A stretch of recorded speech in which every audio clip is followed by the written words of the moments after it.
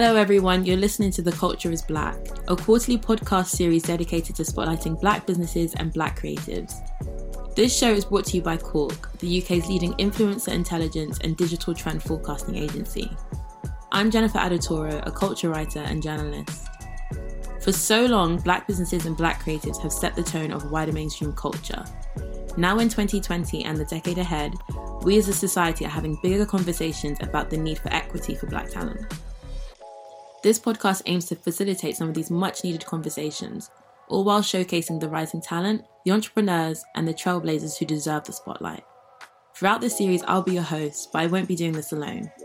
You'll be hearing from other journalists who will be taking part in hosting the conversation. So, let's get into it.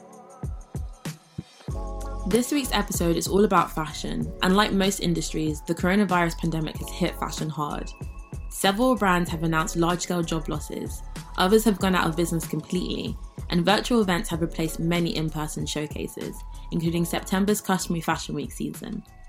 And while for many this is highly alarming, for others it provides an opportunity to take a step back, rebuild, and seek value in where we spend our coins.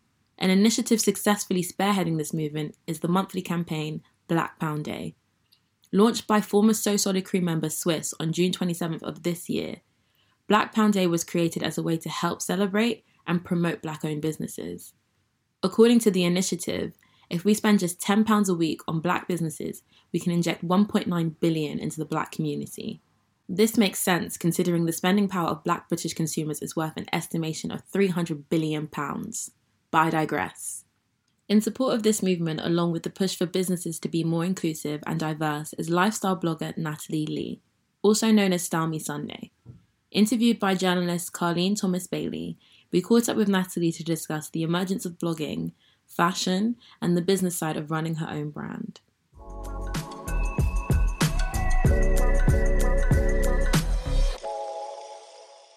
How have you been? Where are you? How are you surviving it all? Yeah, I'm okay. I'm at home and yeah, it's been up and down really, very up and down. I think I struggled initially, then like most people, you kind of acclimatise to it, don't you? I know, it's strange how much we've managed to adopt these behaviours, I think, as well. It's quite interesting, that human behaviour. Yeah, it really is. And now I'm almost don't want it to end. Yeah. But yeah, we're doing okay. Oh, nice. Amazing. Okay, so I want to take it back a bit. The focus of this specific podcast that we're doing with you is about fashion and your entry into it and how that landscape along with media has changed. Mm-hmm. So I kind of want to kick off with take us back in time. Okay. When kind of, I would say, print was king and blogging was this very kind of new thing. Why were you in the headspace of I want to try this new thing that I've seen a few people do? I was pregnant with my second daughter. And I was on maternity leave. I used to be a midwife, so completely different from fashion. And yeah, I just wanted some sort of creative outlet. And this new thing, blogging, had come up and it looked perfect for me because I had absolutely no qualifications or training in the fashion world. But I've always been into fashion and I've been quite sort of out there with my fashion choices and very, very eclectic. I'd like to try different things, but I was always the girl with the purple trainers or the bright yellow puffer jacket and that you could see walking down the road. Something unexpected. Yeah, I didn't kind of fade into the background. I really enjoyed fashion. I liked having fun with it. So I thought that this blogging was just a really lovely sort of, way to kind of flex that muscle a little bit more. And amazing. I enjoyed it a lot. I started off with maternity wear because I was pregnant. And then it sort of just evolved with whatever's happening with me in my life at that time.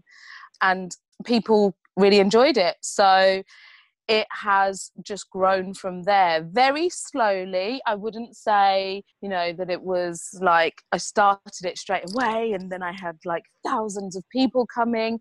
No, it wasn't like that. It was quite a slow sort of burner, but yeah, I really loved it. I definitely got a lot out of it. Amazing. And did it feel kind of counterculture at the time? Like, I think when I think back, because obviously I've come from a print background, and I remember kind of blogging and being quite excited about it, but I definitely felt like in print at the time, it was a kind of like, who are these people? What are they doing? Did it feel different, or was there actually like a lovely community within bloggers where you were all supporting each other because it was kind of like early digital media? Like, how did it feel? Because I hadn't come from a print perspective or background, it didn't feel to me like it was what word did you use? Counterculture.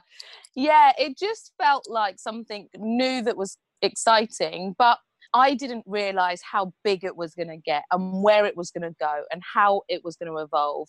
I've literally just rolled with it, but I definitely wasn't predicting that it was, going to take over and magazines were going to start to close and blogging and Instagram was going to take over. I didn't foresee that. But yeah, I probably should have if I'd stopped to think about it. So it went from you were saying, you were on maternity leave. It was kind of like this wonderful creative outlet, this hobby almost. When did you get to sort of start thinking in your mind, actually, is this a business? I think personal brand is a word everyone uses now, but when did you even start thinking like, oh, I think it's getting some interest, like you said, a couple of people a day is turning to a couple of hundreds a day. Like, how do I, convert this into a business? I could definitely see some potential within the first couple of years of blogging. Okay. Yeah, I could actually, probably even before that, I could see that there was potential there, but it was still really difficult to make money in the early days. Mm-hmm. I think it took me a good probably 4 to 5 years to really start to see brands getting on board and actually putting some money behind it, because before that, brands were really excited by it and they were definitely interested, but it was very much on a sort of gifting basis. Mm-hmm. Yeah, there was lots of that, and reaching out to companies, and I remember being absolutely ecstatic about getting a new dress or a new pair of shoes, and that was, to me, that was like my currency at that time, and it just meant that I was saving money on like shopping, so that was perfect. Yeah. And then you sort of start to see, actually, you know what? These brands are getting a lot out of it. Yeah, they get all this free content, they get all this free promotion. And, brands obviously know what they're doing as well. And I think it slowly just starts to dawn on you that maybe I should be charging some money for this. And I think I definitely undervalued myself when I started. And for a very long time, I think I only really started to make a decent kind of living out of it when I got my agents on board, who are absolutely they're pros at negotiating, they're pros at knowing a person's worth, which is quite difficult Mm-hmm. to do for yourself, I think. Mm-hmm. So that was about 3 years ago when that started taking off for me. Amazing. And we've talked about the digital change, but obviously like fashion has changed so much as well. And I just wonder, kind of, as you look at that change in terms of, I think the conversation's opened up so much. I think Jennifer and I were talking about one of my favorite movies is the September issue, and I think it's really great. But to me, it's definitely like an older version of fashion that was very like, we're the kind of gatekeepers. This is the door. Yeah. You have to look a certain way and be a certain way to get in. And now, you have magazine covers with some amazing women, different shapes and sizes, and wonderful kind of conversations about like, diversity and everything like that. And I think it's really great. But as you've seen that evolve, because I also think as well that bloggers had quite a bit to play in that. It started to be, like you didn't have to be just this one size to love fashion. So as you've watched that whole change happen, how have you felt about it all? I think you're completely right. I think blogging and social media has had a huge effect on diversifying and making fashion a lot more inclusive. And Mm-hmm. that has been a real uphill battle, I think. And, people who are in the fashion business and who are professionals, I think have found that a real struggle as well to allow space for other people to join the conversation. But, as you say, there was that kind of gatekeeper aspect to it, and definitely an exclusivity and hierarchy aspect to fashion. Whereas now, with blogging and social media, it feels much more from the bottom up rather than from the top down. And I think that's beautiful.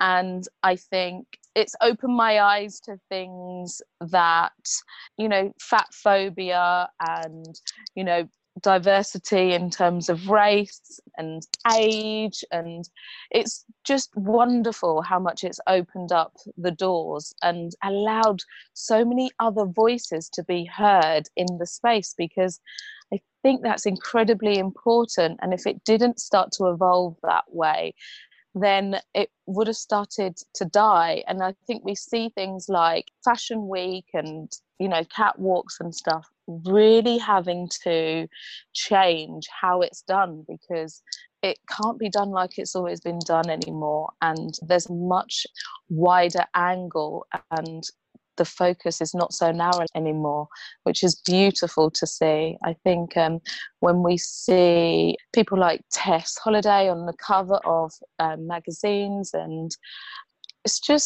it just fills my heart. It's like joy, because so many little girls are looking and watching social media and looking at magazines, and they need to see role models that look like them. They need to see a wide range of people involved in that fashion industry and just in life in general.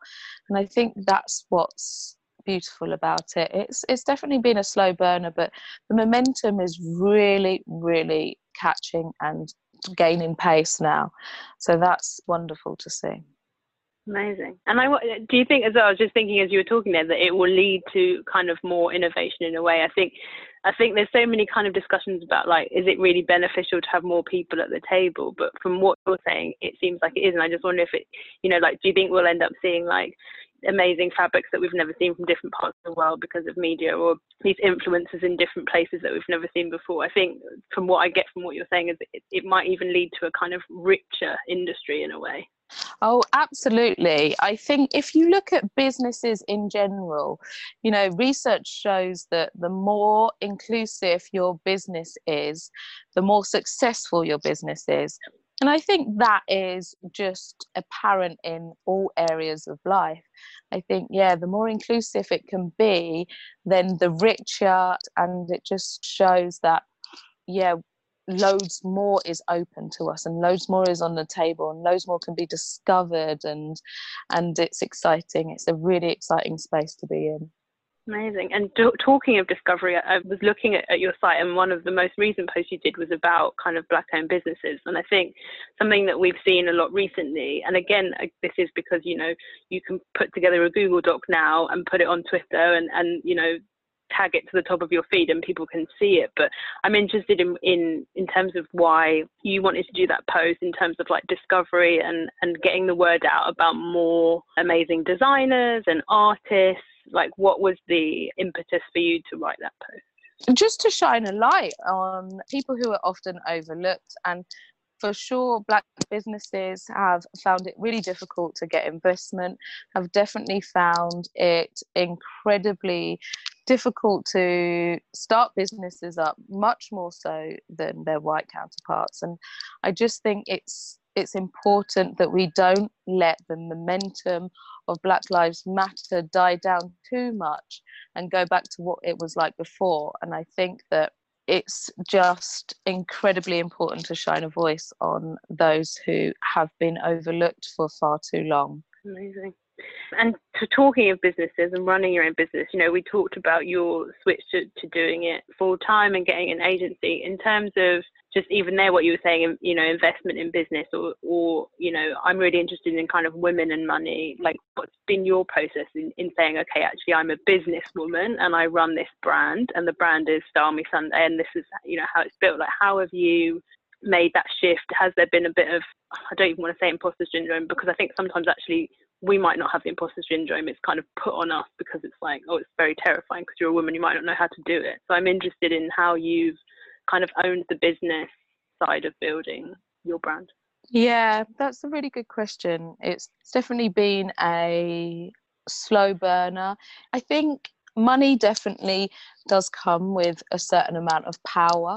And, you know, the more money you make, the more you start to believe in yourself and say, oh, actually, yeah, this is a business and I have got a brand. And, you know, sometimes it goes the other way. So sometimes you start making the money before you realize you've actually got a business and a brand. It certainly did happen that way with me. And then, you know, I've got an accountant, I've got an assistant, and I've got an agent. So I've definitely got a business. But for so long, I just didn't really value myself as a businesswoman. And then, you know, you get asked to do interviews like this, and you get requests to do, you know, talks and lots of different things, and slowly you kind of start catching up and going, oh yeah, you know what, I'm actually a really fucking successful business person. Why am I not giving myself the credit that I should be? And I think, you know, it just slowly starts to twig and you start to value yourself like that more. And for me, there's definitely been a huge shift in my mentality and actually, you know, seeing myself as a business person. Because also I think blogging and social media has been undervalued. I think it still is in terms of business acumen. And I think, you know, what I was reading some comments online on a website the other day, which I really shouldn't have done, that just said they're sick of these influencers thinking that they have a job and run a business. And I was thinking about it, and I was thinking, you know what? I don't need to justify myself to you. I don't need to prove myself to you. You know, the money in the bank is all the proof that I need. So if you want to try, if you want to try and, you know, take me down or make me feel less than, that's on you. That's not on me, and I'm not gonna let that penetrate me, because I'm doing all right, and that's all I need to know. Yeah, I love that. Great. Let the money speak for itself. Exactly. I do kind of want to stay on the money question, because I'm interested, as you were saying, you know, you do events, and one that I noticed you had done recently was for a kind of mortgage lender, and it was about freelancers and money and budgeting and, you know, being really aware of your money. And I think that those are sorts of conversations that people like to stay away from. And even just you saying just then, you know, like, the money in my bank is what matters. And I think we're seeing, you know, like a lot of influencers kind of say this sort of thing as well, and talk about money much more, which I think are conversations that need to happen. So I'm interested in, like, you know, when you were asked to do that, kind of why you were quite interested in speaking about that topic, and then the sort of feedback you got on some of your tips around kind of money and having it as a big part of your life and having those money conversations. Yeah, I'm very interested in changing the whole narrative around how we speak about money. I think there's definitely that kind of vulgar aspect to talking about earning money. And I think women especially tend to shy away from talking about money and how much they earn. And I believe that has definitely held us back in terms of earning potential and power. I think if we don't speak about money openly, then how are we able to assess whether we should be getting paid the right amount of money? How is anyone able to decide on what they should be charging and stuff? I think it's really important to not be embarrassed about money conversations. And you know, obviously, I'm often tied by contracts. You know, I can't often say exactly how much money I'm making. But, you know, I did a workshop the other day, and I was teaching people how to know their worth and how to negotiate. And in that, I was very open in saying how much money I earn, and I'm very comfortable with talking about money situations. So the mortgage panel was a really good one for me, because as a freelance, mortgage is one of the things that's incredibly important, because it's so difficult to get a mortgage as a freelancer. And you have to show 3 years worth of money, but a lot of banks will not touch you, and that's really difficult. So having a husband who had a much more regular income was very beneficial, but I want to try and get away from having to rely on somebody else just because I'm a freelancer. So banks and mortgage companies really need to start looking at their bias in terms of a waged income and freelancers. Yeah, and I think in a way that might be something that comes out of the pandemic, as people's situations change, and if we're working from home or whatever, it's like work isn't going to look the same, and so to have these quite archaic, like you said, well, if you've got a job, you only have to show me 3 months of pay slips, but if you're freelance, you have to give me 3 years or something. And I think obviously a lot of that is so that the bank feels safe, but built your own business and it's actually thriving. Why can't they take that as like, okay, actually year on year she's improved how much she's made, so I think that this is a safe bet? Or even just to have you at the table to initially have that conversation. I think that's where some of them are falling short as well. They just, like you said, they won't even initiate that conversation. Exactly. And that's where the kind of more innovative mortgage companies who are coming up now are starting to realize, hold on, there's a whole section of people who we can tap into and we can actually give mortgages to and make money from. So why aren't we doing it? I love that. And just one last thing on pay. I mean, one of the things that has come up with the Black Lives Matter conversation that I think feels a bit newer is a conversation about influencers and pay. And I think, again, because influencers felt like a very new industry, it wasn't included in the whole general kind of race pay gap conversation. And now, as it's kind of grown as into a bigger industry, it is. And so I'm interested in more your perception of how that's now a conversation starter. Like, have you been excited to see that discussion unfold and people take, one, influencers more seriously, and then two, the race pay gap within that?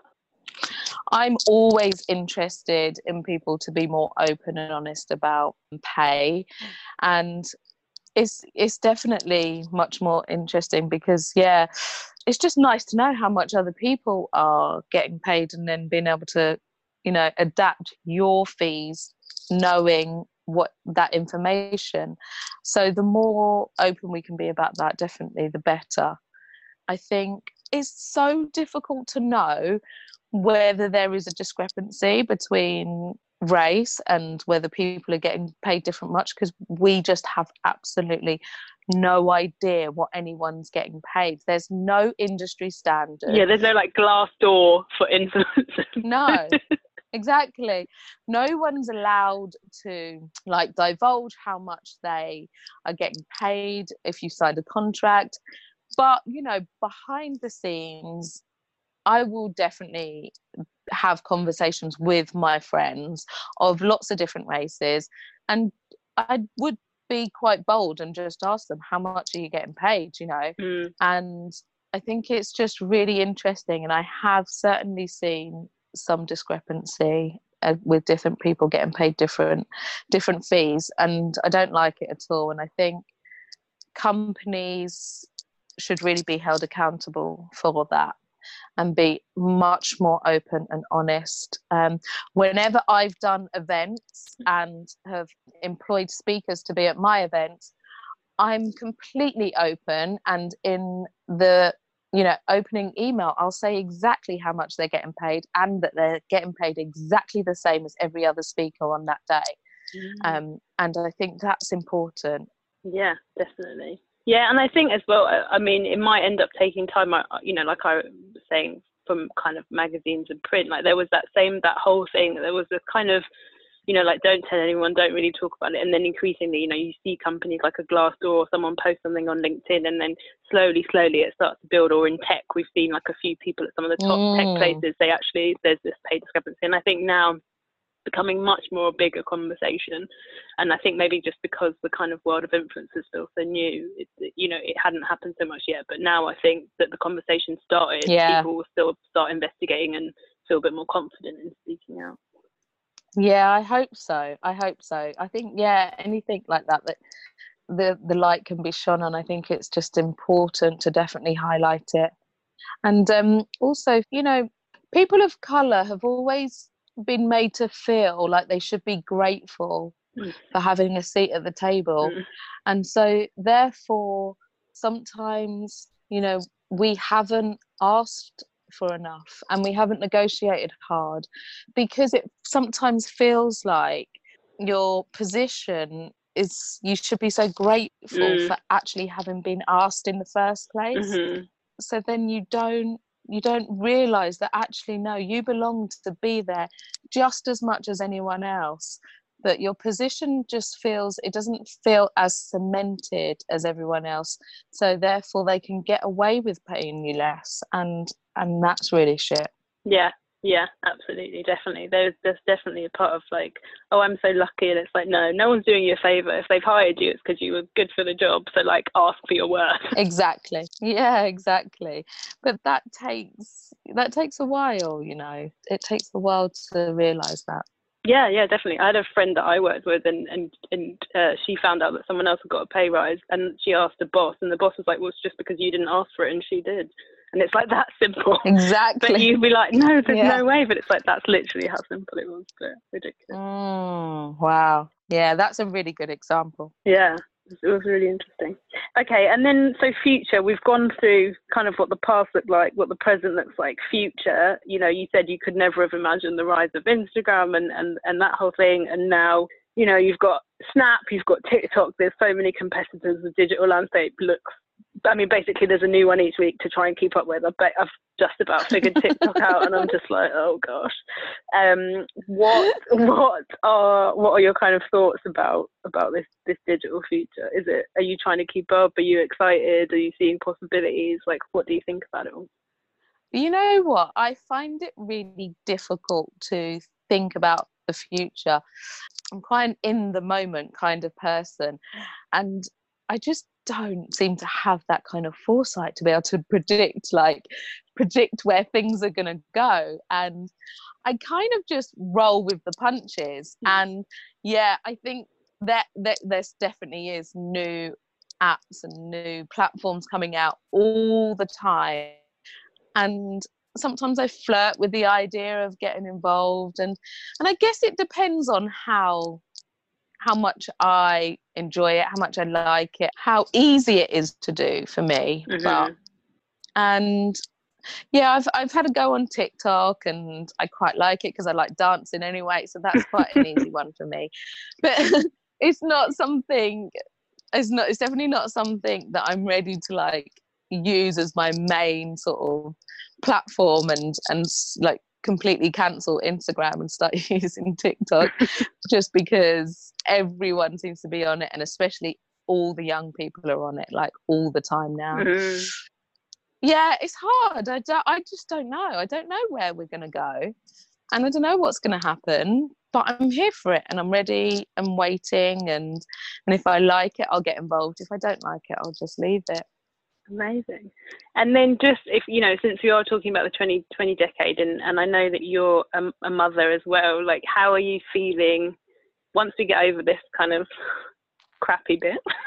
How are you feeling about the 2020 decade? Are you kind of excited? I think for me, like, having watched like the Black Lives Matter movement be so strong has been really inspiring. Then obviously there's conversations about the sort of world that we want. I do feel hopeful about the next ones coming up, and I guess you gave birth to them, so are you excited? I am incredibly excited about the world that they're living in and are going to be a part of, even more so in the future.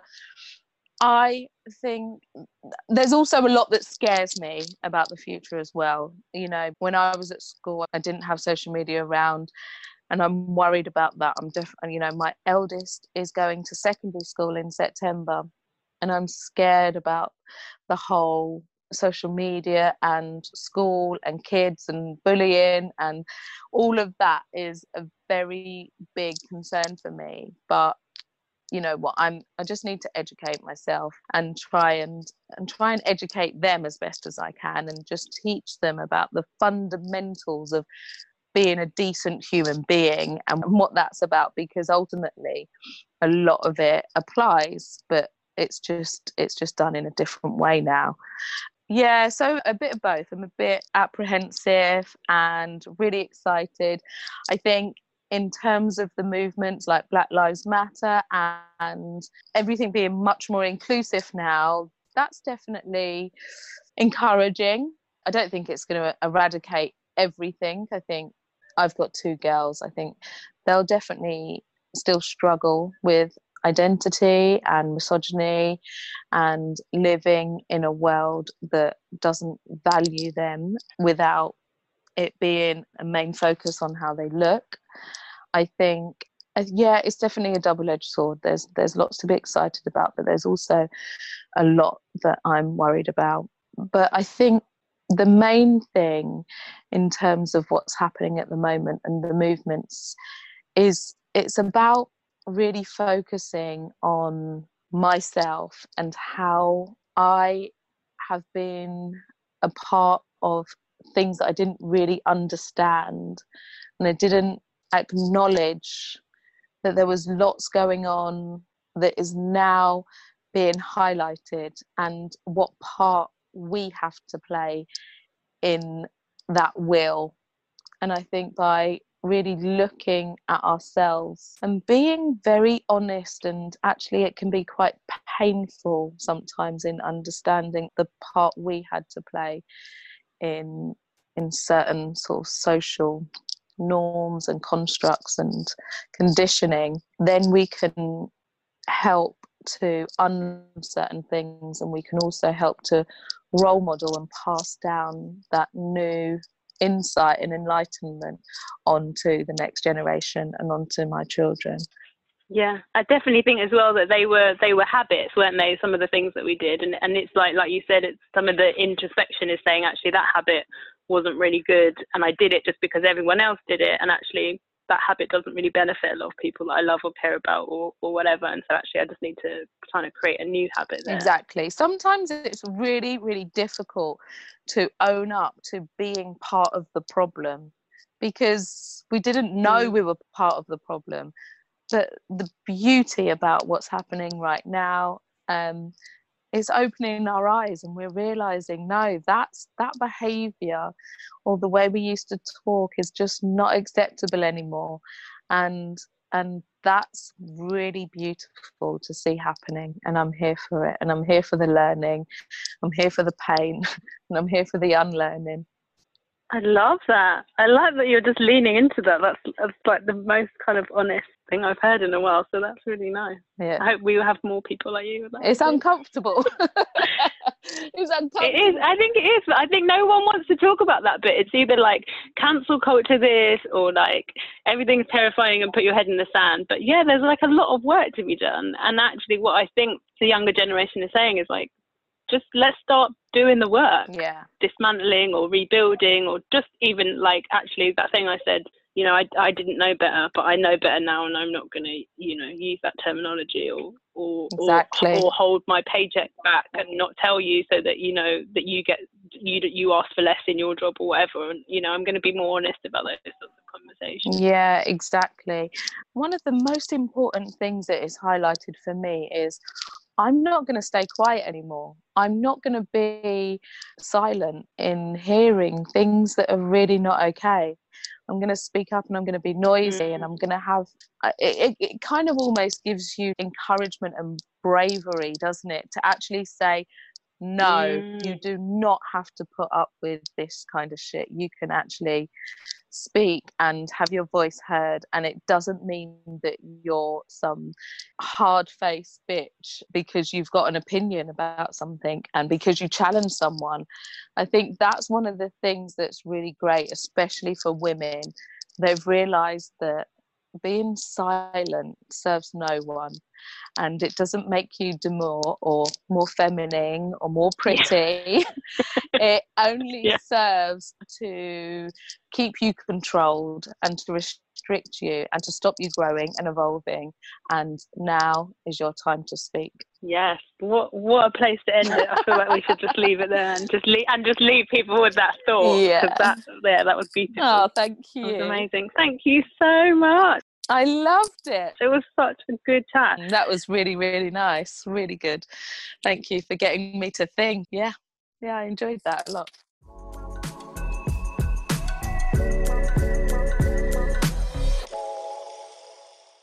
What an interesting insight into money Natalie provided, especially when we talk about the pay discrepancies between Black and non-Black influencers. It's so important for all of us to have these conversations, so I just want to give a quick shout out to the Instagram account Influencer Pay Gap, which was created by Adesua Ajayi in June to expose these disparities and encourage more transparency. Thanks again to Natalie Lee for taking part in today's episode. Please make sure to follow and support Style Me Sunday. Her details, along with links to what we've discussed, can be found in the show notes. And thanks again to everyone who tuned in. If you liked today's episode, then make sure to get involved in the conversation and follow us for more information on Instagram at Cork Studio. We'll be back with a new episode next week where we dive deep into the arts and culture sector. Until then, see you soon and stay blessed.